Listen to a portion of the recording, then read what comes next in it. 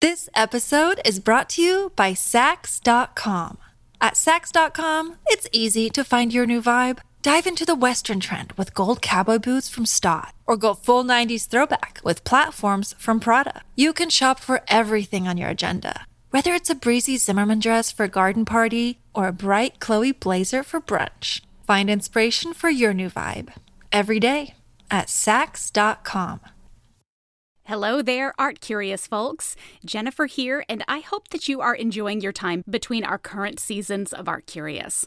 As promised, I'm back in your feed today with a super fun bonus episode from our recent live show captured on Fireside. And today's conversation is my chat with Lilianne Milgrom, who is an artist and an author whose recent novel chronicles the real-life story of Gustave Courbet's enticing, shocking, and stunning work, L'Origine du Monde, or The Origin of the World. You might remember this work if you're a longtime listener of Art Curious, because we ended our year-long season on shock art by discussing this very piece in episode number 53. This is a fun, fascinating, and intriguing book, so come for Courbet and stay for Lilianne Milgrom's own story about being the very first authorized copyist of Courbet's masterpiece.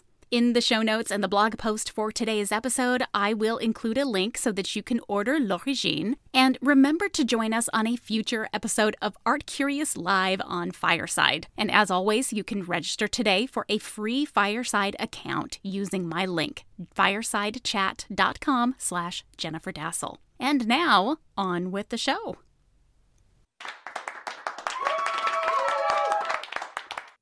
Hello, everyone. Welcome to Art Curious Live on Fireside.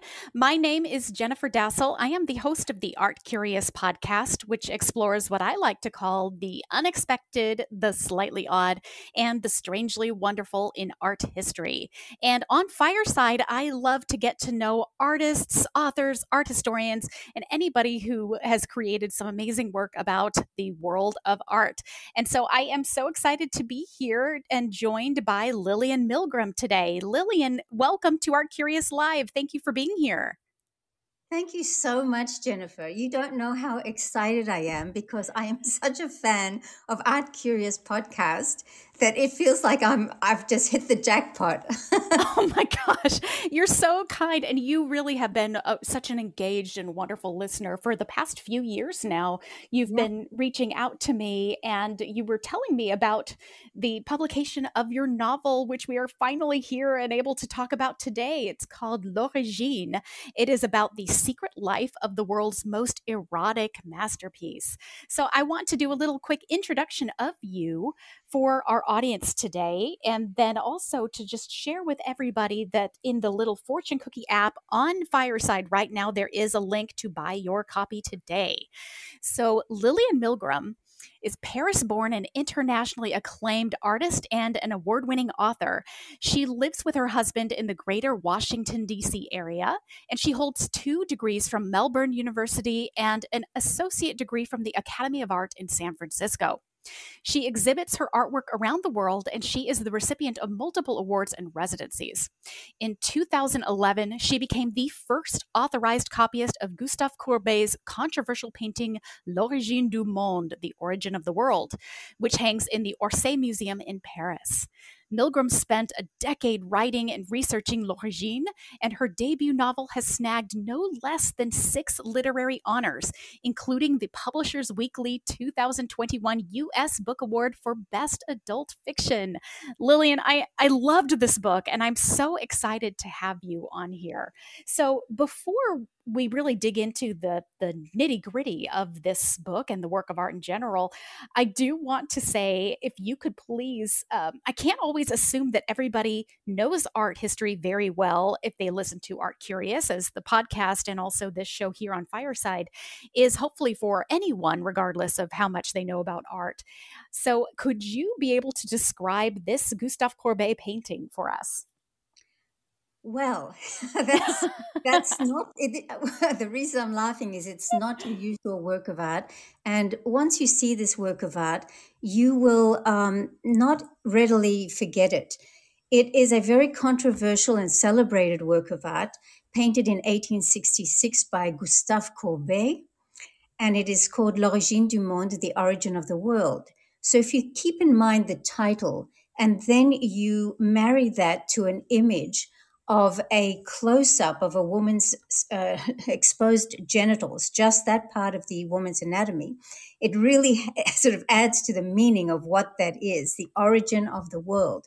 And that is why it's such a controversial painting, apart from the beauty of the work itself and the subject. But when you marry that, as I said, to the title, it gives you quite a punch. And actually, the very first paragraph of my prologue in the book describes the painting. Would you like me to read that? I would. Please do. Okay, so it's just a paragraph, but this is how the book starts, and this is how I first felt about the painting when I saw it. So I think it's worthwhile reading it. Paris, winter 2011, the Orsay Museum. It stopped me dead in my tracks. Granted, I was in Paris, but nonetheless, this wasn't something you'd expect to see in one of the most celebrated museums in the world. Prominently displayed on its own dedicated wall and hanging at eye level was a realistically rendered, X-rated, peep show perspective of a woman's exposed genitals. Not a fig leaf in sight. The parted thighs drew my eye towards the riotous pubic bush, just left of dead center. The vulva was split asunder by a palette knife slash of scarlet. A shadowed ravine divided the buttocks into two creamy, rounded orbs, and only a single breast, crested by a blush-colored nipple, peeked out from beneath rumpled sheets. No face, no legs, no arms, just lady bits. And there you have it. That's the painting. You asked me. I love that. And one of the things that I loved about the way that you begin the book is that prologue, because you make us understand your perspective when you came in front of that painting, just like you said, that has stopped you dead in your tracks. We feel like we are right absolutely there with you at the Orsay, standing in front of it. So I mentioned this in the introduction, that you were the first copyist who was That's able right. to receive official permission to paint a copy of this work of art. You mentioned the whole story in your prologue, which is one of, I think, the most fascinating stories that you actually share in the book as your own. Could you tell us a little bit about that, about how you decided to become this copyist and how this was the work of art that you opted to choose?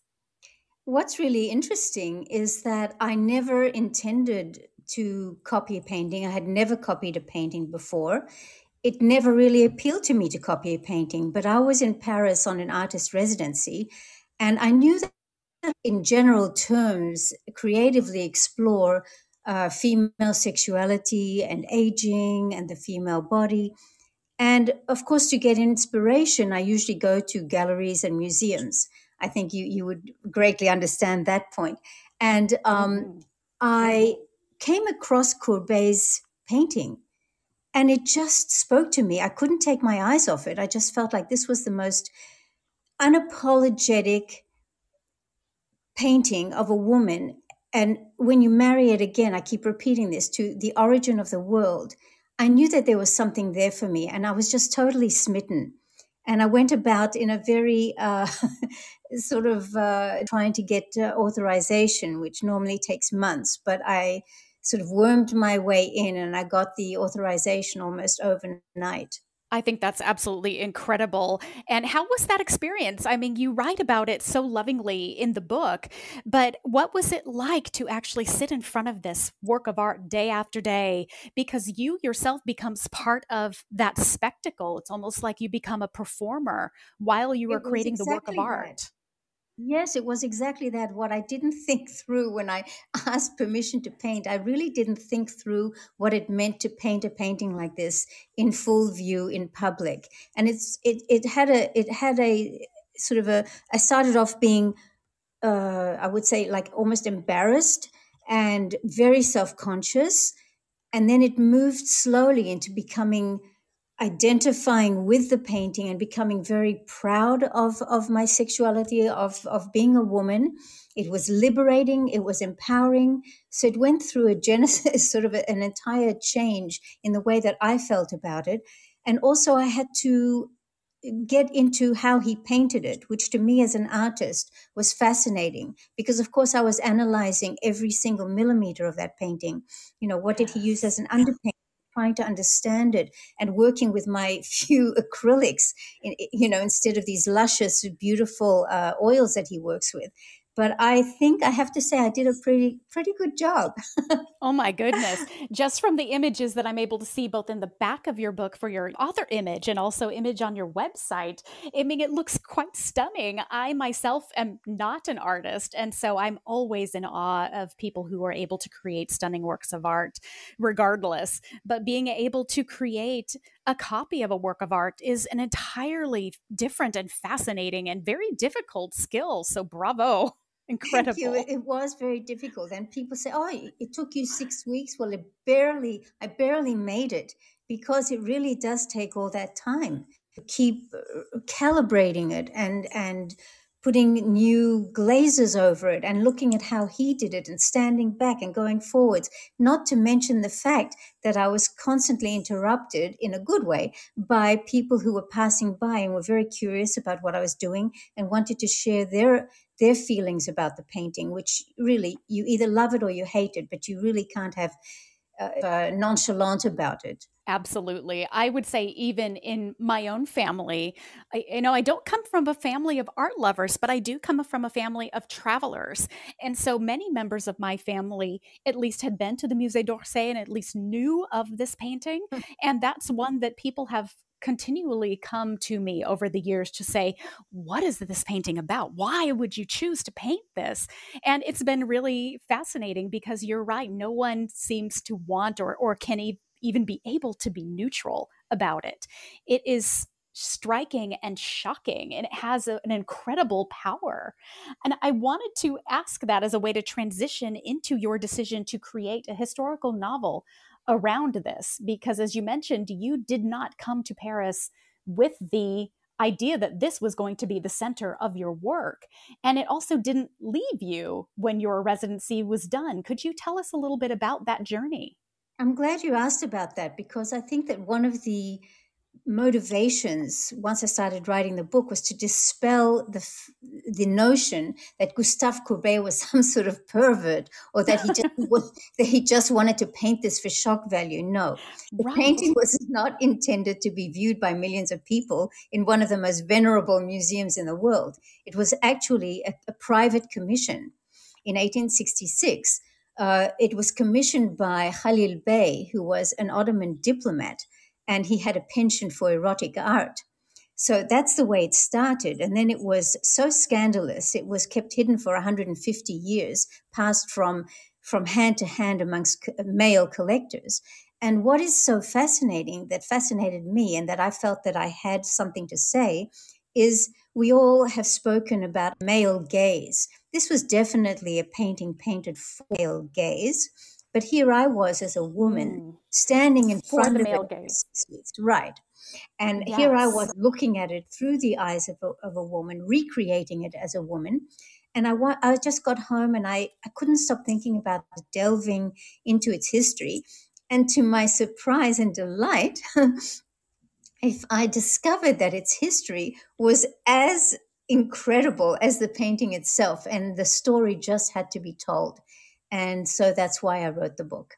I think it's so fascinating because I think of it almost as if it's a biography of the piece, because we do follow the work through time across Europe and into those different hands that you mentioned. And I wanted to ask you a couple of questions, actually. The first is, how did you choose who and what to include? Because you're, again, dealing with many characters, famous people, and you're also dealing with an incredible swath of 150 plus years of history. How did you decide what you wanted to tell and what you had to cut? What a great question again, because it didn't start out like that. I thought that I was going to write a book that had me alternating chapters between my experience in Paris and Courbet's experience, as if I was like walking in his footsteps sort of thing. Yeah. Yeah, that would started off well, but then what happens when he dies? Because the painting kept on going and had a life of its own, which art does, as we know, right? Yes. Art Oh, is I long love and that. life is short. So I thought, no, that's not the way to go. And what I really wanted to tell the story of was the story of the painting.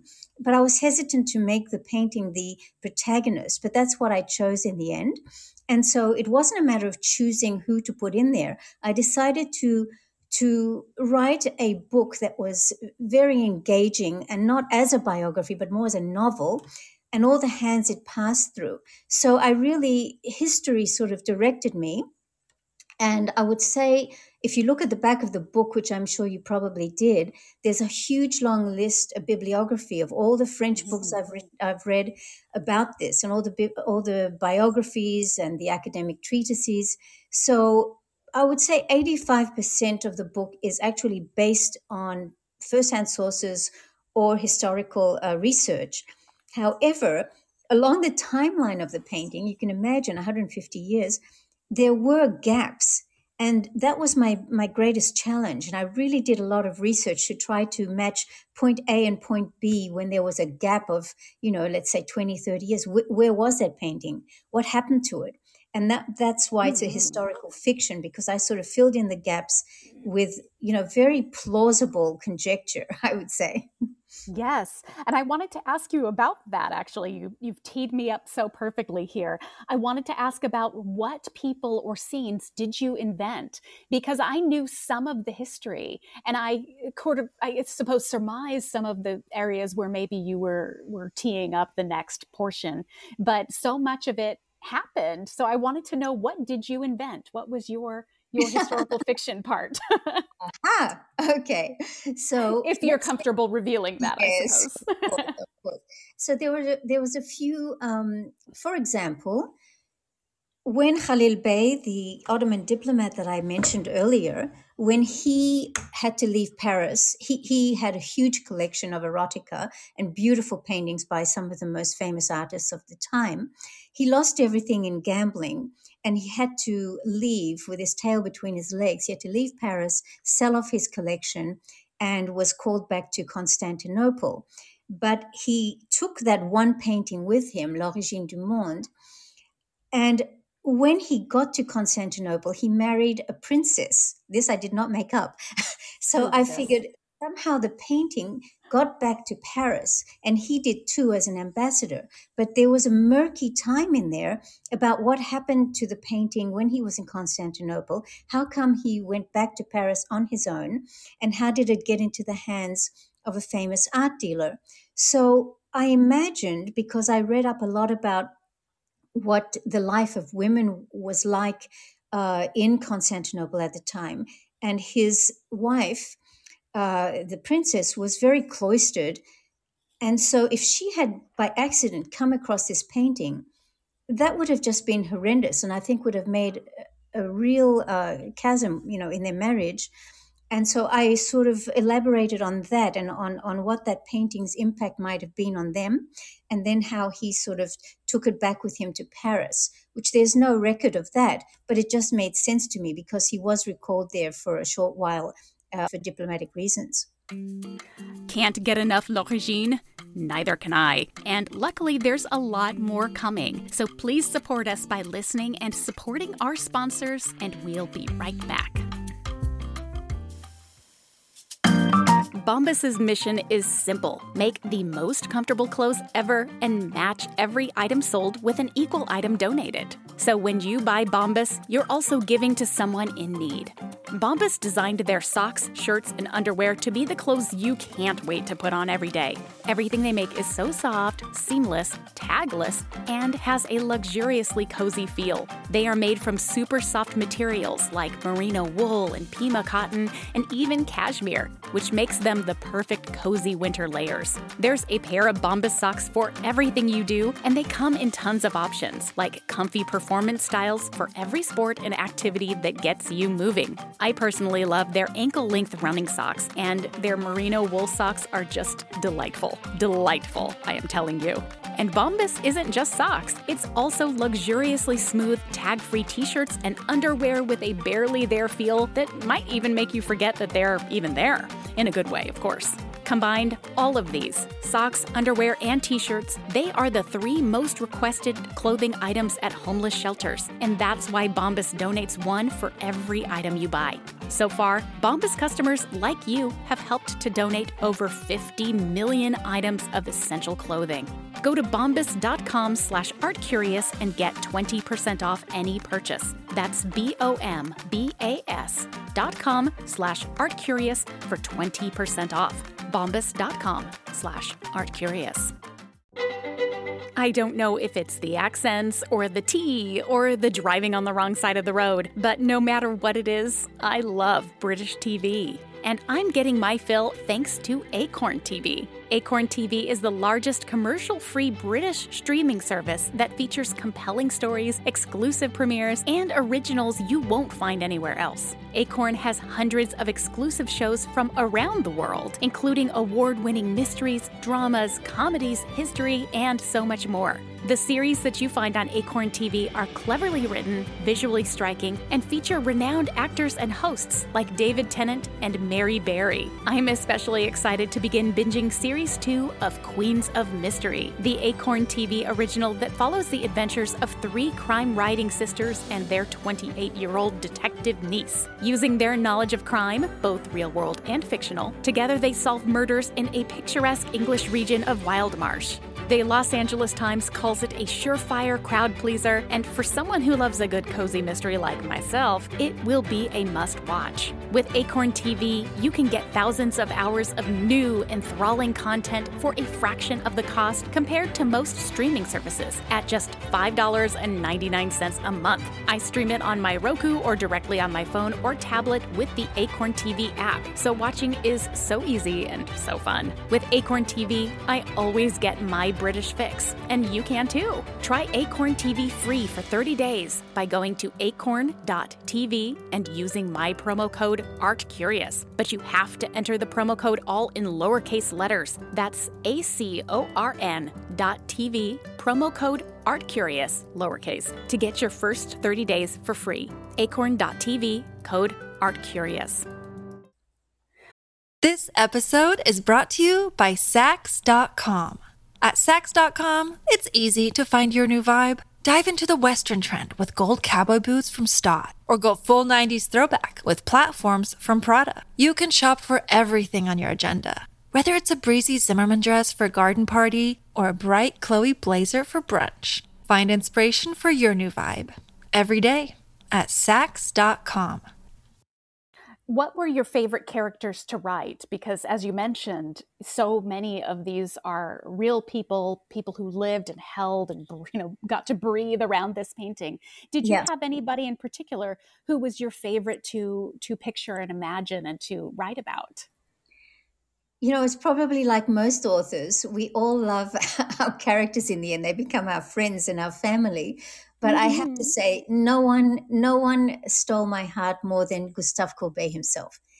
I just fell in love with him. And it doesn't hurt that he looks like, a famous, of course, I've forgotten who. Oh, my God. I had it on the tip of my tongue. I will get there. But Gustave Courbet was, let's say, charming, belligerent, egotistic, driven, charismatic, bold, obnoxious. He had it all. And the reason I fell in love with him is because right at the beginning of my research, Johnny Depp, that's who it is, sorry, Johnny Depp. Oh, yes. Right at the beginning of my research, I picked up a 700-page compendium of his letters. He was a prolific letter writer. And I read that at least 3 times. I mean, he was fascinating. He made me laugh. He made me cry. He's just he was an incredible person. He had vision from the word go. And it's a huge piece. It's a huge book. In fact, every time I pick it up, I have to grunt because it probably weighs about 5 pounds. And I actually have it here on my desk. Do you want me to just read one or two things from his letters just to show a little bit of his character in his own words? I absolutely would love it. Please do. Okay, so let's say I'll start with just something. Yes. he was he always went against the grain. He hated any type of authority.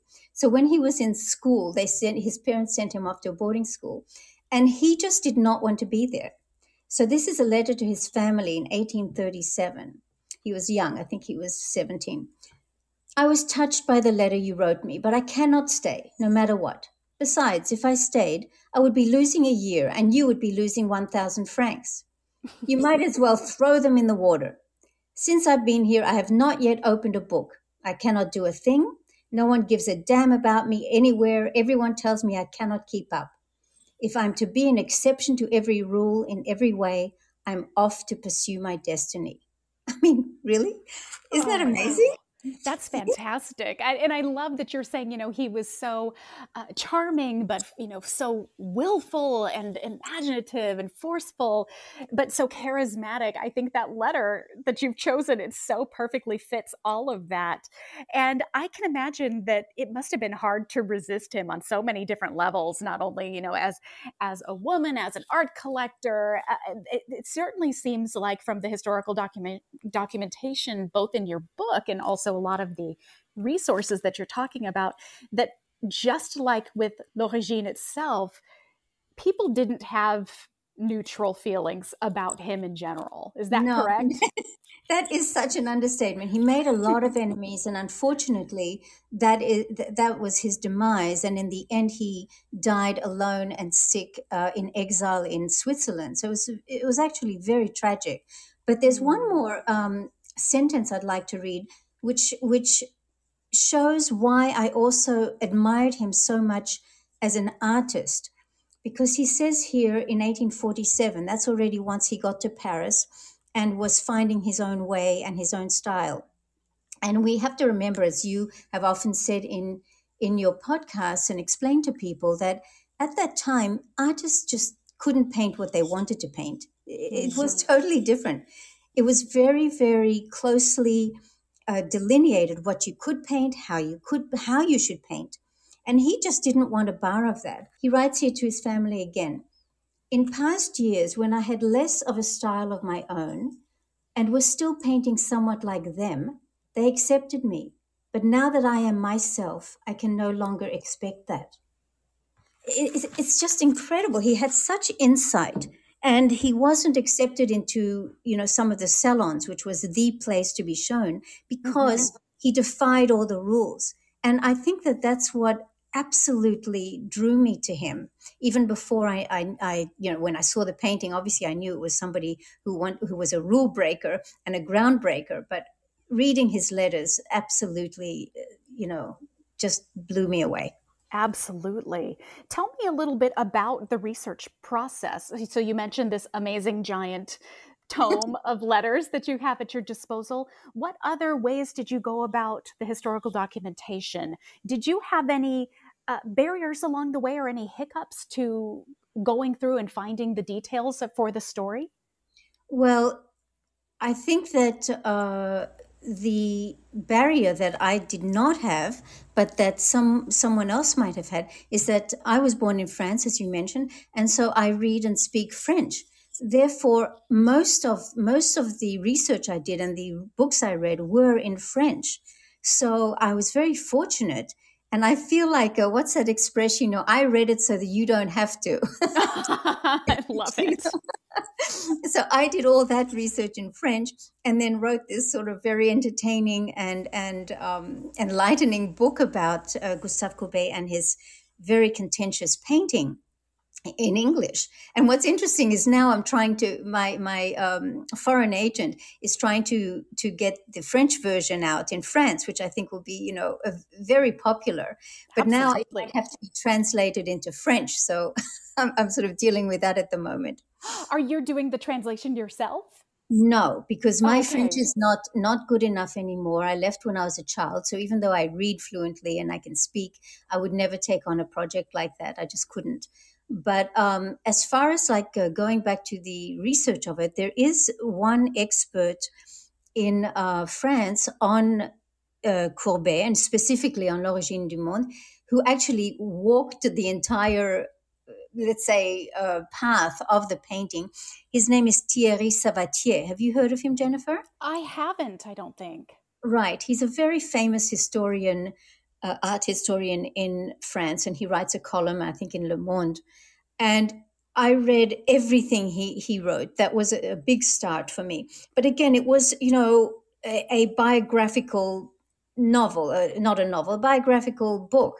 And so to me, I did not want to write a book like that. I wanted to have the people speaking and laughing and making love and crying and just bringing everything alive, because I felt that that's the way that to introduce, especially English speaking readers, to this artist and to this particular painting, and sort of turn a different light on it, if you will. There's more coming, so we'll be right back.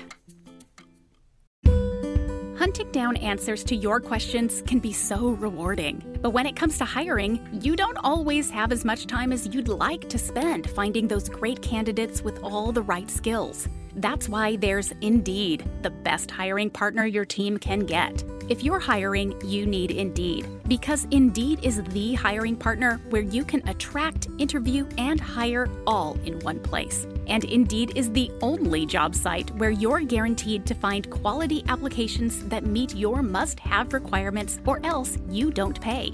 Instead of spending hours on multiple job sites hoping to find candidates with the right skills, you need one powerful hiring partner that can help you do it all. Indeed partners with you on every step of the hiring process. Find great talent through time-saving tools like Indeed Instant Match, assessments, and virtual interviews. With Indeed Instant Match, as soon as you sponsor a post, you get a short list of quality candidates with resumes on Indeed that match your job description, and you can invite them to apply right away. Plus, you only pay for quality applications that meet your must-have requirements. One of the things I love about Indeed is that it makes hiring all in one place so easy. According to ComScore, Indeed is the #1 job site worldwide, and Indeed delivers 4 times more hires than all other job sites combined, according to Talent Nest in 2019. Join the more than 3 million businesses worldwide that use Indeed to hire great talent fast. Start hiring right now with a $75 sponsored job credit to upgrade your job post at Indeed.com/art. Offer valid through March 31st. Go to Indeed.com/art to claim your $75 credit before March 31st. Indeed.com/art. Terms and conditions apply. Need to hire? You need Indeed. After a long day, I just want to curl up on the couch and get lost in a gripping story with characters I can love and hate. Is that too much to ask? I certainly don't think so. And thanks to Sundance Now, I always have something to watch that's binge-worthy and that I can be obsessed with. Sundance Now is an ad-free streaming service created by AMC Networks for people who obsess over riveting storytelling and fresh perspectives. Sundance Now has original prestige dramas, international thrillers, and bone-chilling true crime shows. Every show is a sleek production with sexy lead characters. They've got shows like the hit British series A Discovery of Witches. This is the final season of the fan-favorite fantasy series based on the All Souls trilogy by Deb Harkness. And it is the perfect mix of period drama, romance, and edge-of-your-seat thriller. The Los Angeles Times calls A Discovery of Witches elegant and satisfying, and TV Guide proclaims it pure catnip for fans of this genre. And for an immersive and provoking series, I truly couldn't ask for more. You can stream Sundance Now on all your favorite devices for as low as $4.99 a month. Just download the app or watch online and discover exclusive shows from around the world instantly. I found my next TV obsession on Sundance Now, and you will too. Try Sundance Now free for 30 days by going to sundancenow.com and using the promo code ARTCurious. That's sundancenow.com, code ARTCurious, one word, for 30 days of free streaming. sundancenow.com, code ARTCurious. I wanted to ask you, I know that we mentioned that you've won some amazing awards for this book. Yeah. What has the response been when you mention or when people understand what this work of art, yourself, your book is a work of art? What is it about when you talk about this painting? What has the response been? it's been mixed, and that's why I was so delighted. I never imagined I would get one prize because, first of all, when I was at the museum painting, most of the American tourists who came by were pretty horrified and shocked by the painting, more so than their European counterparts, I would say. Sure. But yeah, so when I wanted to write this, I specifically didn't want to write it to shock people. I wanted to educate and to have people understand the genesis of this painting, why he painted this painting, what happened to it, and what it actually says about women, in the past century and a half. It's also about women's history and society's attitude towards female nudity. So it's all that rolled into one. That was wonderful. I was going to even further that question to ask you about how this piece is still so relevant today. And as far as the Orsay is concerned, I think this is still one of the most iconic and most relevant paintings in their collection. But I think you've answered that already in just talking about the experience of women and how women are perceived, how we perceive ourselves and our bodies, and how we've been received in the last 100 and 150 years has changed so much. And you're right, the way that we still react to this work of art still says so much about various cultures. You're specifically talking about the difference between Americans and Europeans. And I myself have had that experience where I love that you're talking about in your prologue, you mentioned, I believe it's a grandmother speaking with the granddaughter and saying, Yes. that is how you came into the world. And this little girl got a little so irate and saying, no, maman had a C-section. And that made me laugh out loud. I couldn't believe it. I mean, you couldn't make that stuff up, but in answer to people who have said, that painting doesn't belong in a museum, I think it belongs there precisely because it's an example of one artist's personal battle against established mores and boundaries. And you know what? As an artist, as a contemporary artist, I owe the likes of Gustave Courbet an enormous debt. I mean, he sort of forged the road to freedom of expression. Without people doing that in the past, we just couldn't have built on that. We'd still be doing exactly what the Académie des Beaux-Arts would be telling us to paint. It's true. And I think that's something that is also so interesting about your perspective, is that you are coming to this as an artist, as someone who has this art background. So you are in many ways enabling us to understand the process. That was one of the questions in the back of your book. You have this wonderful section of questions for readers, for book clubs or readers' guides. And one of the questions was about the process of art, of creating art, and process of copying. And I think that is so key because it's very different from understanding it from a visitor's point of view, from a curator's point of view, an educator, a child. It's all a different way of understanding and perceiving a work of art. So it was really fascinating to have that perspective of your background as a contemporary artist in there. And I'm actually very thrilled.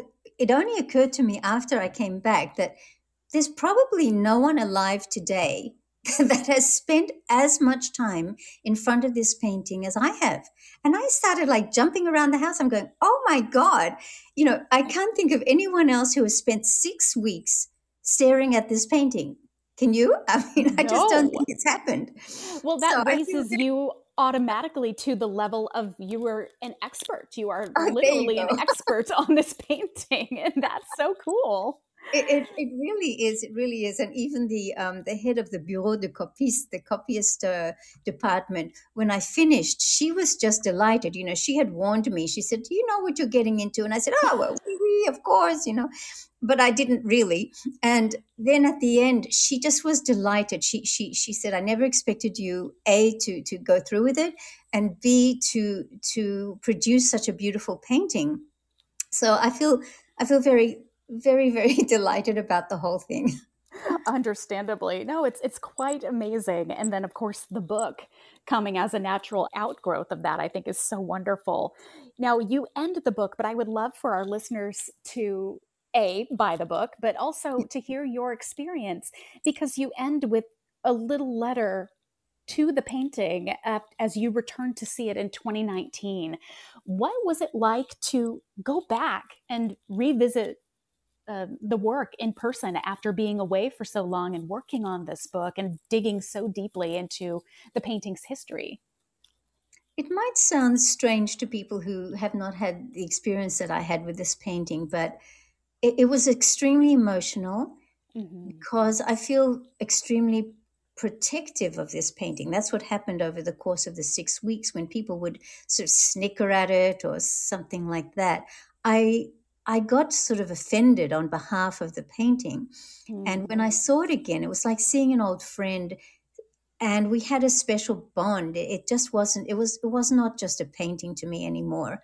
It had really, let's say, enlarged my view of myself as an artist, myself as a woman, and taken me on this journey to become an author. Even though that I have written a lot of articles on art, I never imagined that I would spend 10 years writing a book. So I have so much to be grateful for just bumping into this painting. I'm just grateful, and I think it will always hold a very special place in my heart. Understandably so. Do you have one more section of your book that you would like to read for us? Yes, as I said, it goes from collector to collector, and in the background, all these things are going on in the world wars and revolutions. So it was a very exciting 150 years. So I'm going to read about a Hungarian baron who was one of the collectors. So I'll start, and it's let's see. Excuse the rattling of my book. It's in the fall of 1848. Ferenc had given up hope of ever retrieving his scattered treasures, and was therefore justifiably skeptical that within a matter of hours he would be reunited with 9 precious works from his collection. He would believe it when he saw it. The smugglers had instructed him to book a room at the Hotel Schweizerhof in Zurich and to wait there for the call. But the suspense was becoming unbearable. He extinguished his cigarette and paced the narrow hotel room. What if something went wrong? Or worse, what if the deal was no more than a cruel hoax?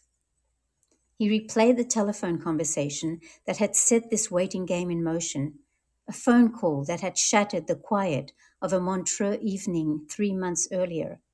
Ferenc Hadvani? Inquired a voice with a distinct Budapestian inflection. Igen, acknowledged Ferenc. I have some news of interest to you, said the caller without preamble. Who is this? That's not important. I'm merely delivering a message regarding some works of art that may have belonged to you. Should I continue? Ferenc's stomach lurched and his heart skipped a beat. Lucia looked up from her book, sensing a change in her husband's demeanor, but Ferenc held up a finger to his lips. He gripped the telephone receiver. What about them? Where are they? You have 1 week to get to Budapest, and bring Swiss francs with you if you want to get your hands on them again. Don't contact the authorities. I'll call again tomorrow night. And with that, the line went dead. I loved that scene because it is so dramatic. And then it also makes you really remember how many works of art were caught up in the shuffle of, especially after the Second World War. Yes. And it also reminds us so much that, as you mentioned, art isn't just art. It's not just a painting on a wall. It has so many histories and lives that are built up in the fact that art can be on a museum wall. It can be in a collection for decades or centuries, that it holds such deep history within itself. And I love that you really help reveal so much of that history. So I want to thank you so much. This book was such a pleasure to read. And again, absolutely. And again, I want to remind everyone that you can buy a copy of the book today. We have the link so you can easily do so right now in the Fortune Cookie in the Fireside app. And Lilianne, before we end, I would love to do just a few little rapid fire questions with you, if you don't mind. They'll be easy, but I do have to say you can be as quick as you'd like, but I have also had authors in the past would like to, extol a little bit more on their choices. So please feel free to do either. So who is your favorite artist besides Courbet and besides yourself? Oh my God, I would be last on that list. But Oh, I am the most art lover. I love, let's say, Rodin. For me, Rodin is the sculptor par excellence. yes. Look at his work, and I melt. I just don't know how he manages to make marble look like flesh, living flesh. It's just incredible. Then I love the huge sort of very round, difficult works of Anselm Kiefer. And I also love the Yes. paintings of Tamara de Lempicka. Do you know her? I do. I love her as well. All three of these choices are fantastic, by the way. Thank you. I hope you do a podcast on her one day. I would love to. She has long been on my list. I just need to make it happen. So, what about your favorite recent book that you've read? Hmm. Oh, I just read what did I read? I read the Lincoln Highway. Do you know that one? Oh, yes. Yes, by the man who wrote A Gentleman in Moscow. Is that Yes, right? yes. And Yes. wow, is he amazing? My goodness, I couldn't put that book down. And it's so different from A Gentleman in Moscow. It's Amor Towles is his name. That's it. Thank you for. I knew the name was in the back of my head. I loved A Gentleman in Moscow, but I have Oh, not read this one yet. So you've totally inspired me. different. But the guy is just a remarkable author. Okay, that is adding to my list, my library list today. What are your favorite time periods in history? I think it's this period that I wrote about, sort of like late 19th century and early 20th century. In fact, I'm a quarter of the way through my second novel. Oh, Also fantastic. takes place in Paris, also historical fiction, and also around that time frame. I just think it was a time of such change and turmoil, and like an opening into a totally new world, from the old world to the new world. I think that was the cusp of it. Oh, absolutely. And well, I'll be really excited to see this second novel whenever you are completed with it. Thank you. If you could describe your writing style in a few words, say 3 words, what would you say?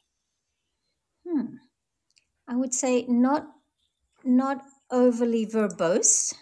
Mhm.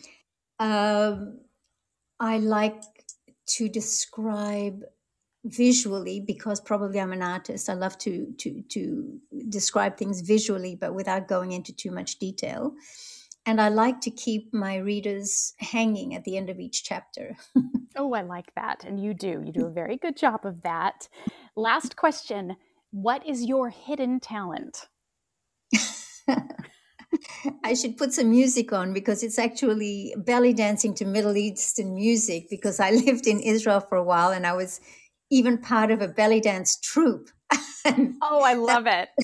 That was more terrifying, I think, than copying L'Origine du Monde. I love that.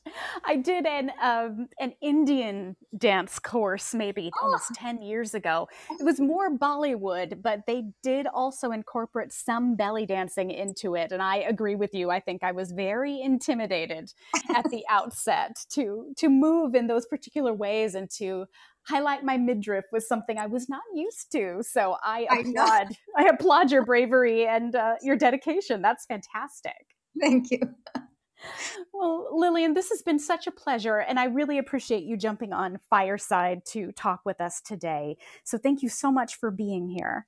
Thank you, Jennifer. It's been my pleasure. And like I said, I really feel like I hit the jackpot speaking with you. So thank you very much. Oh, my goodness. Vice versa, absolutely. And again, thank you to our audience members here on Fireside. If you have not already bought a copy of Lilianne's book, please do so. And also, please tune in to the Art Curious podcast wherever you listen to podcasts. We just finished out our 10th season this week, and then we will be having our 11th season premiering in April. So you can find that wherever you listen. So thank you, everyone, for tuning in today, and we will see you next time. And thank you, Lilianne, most of all, for being here.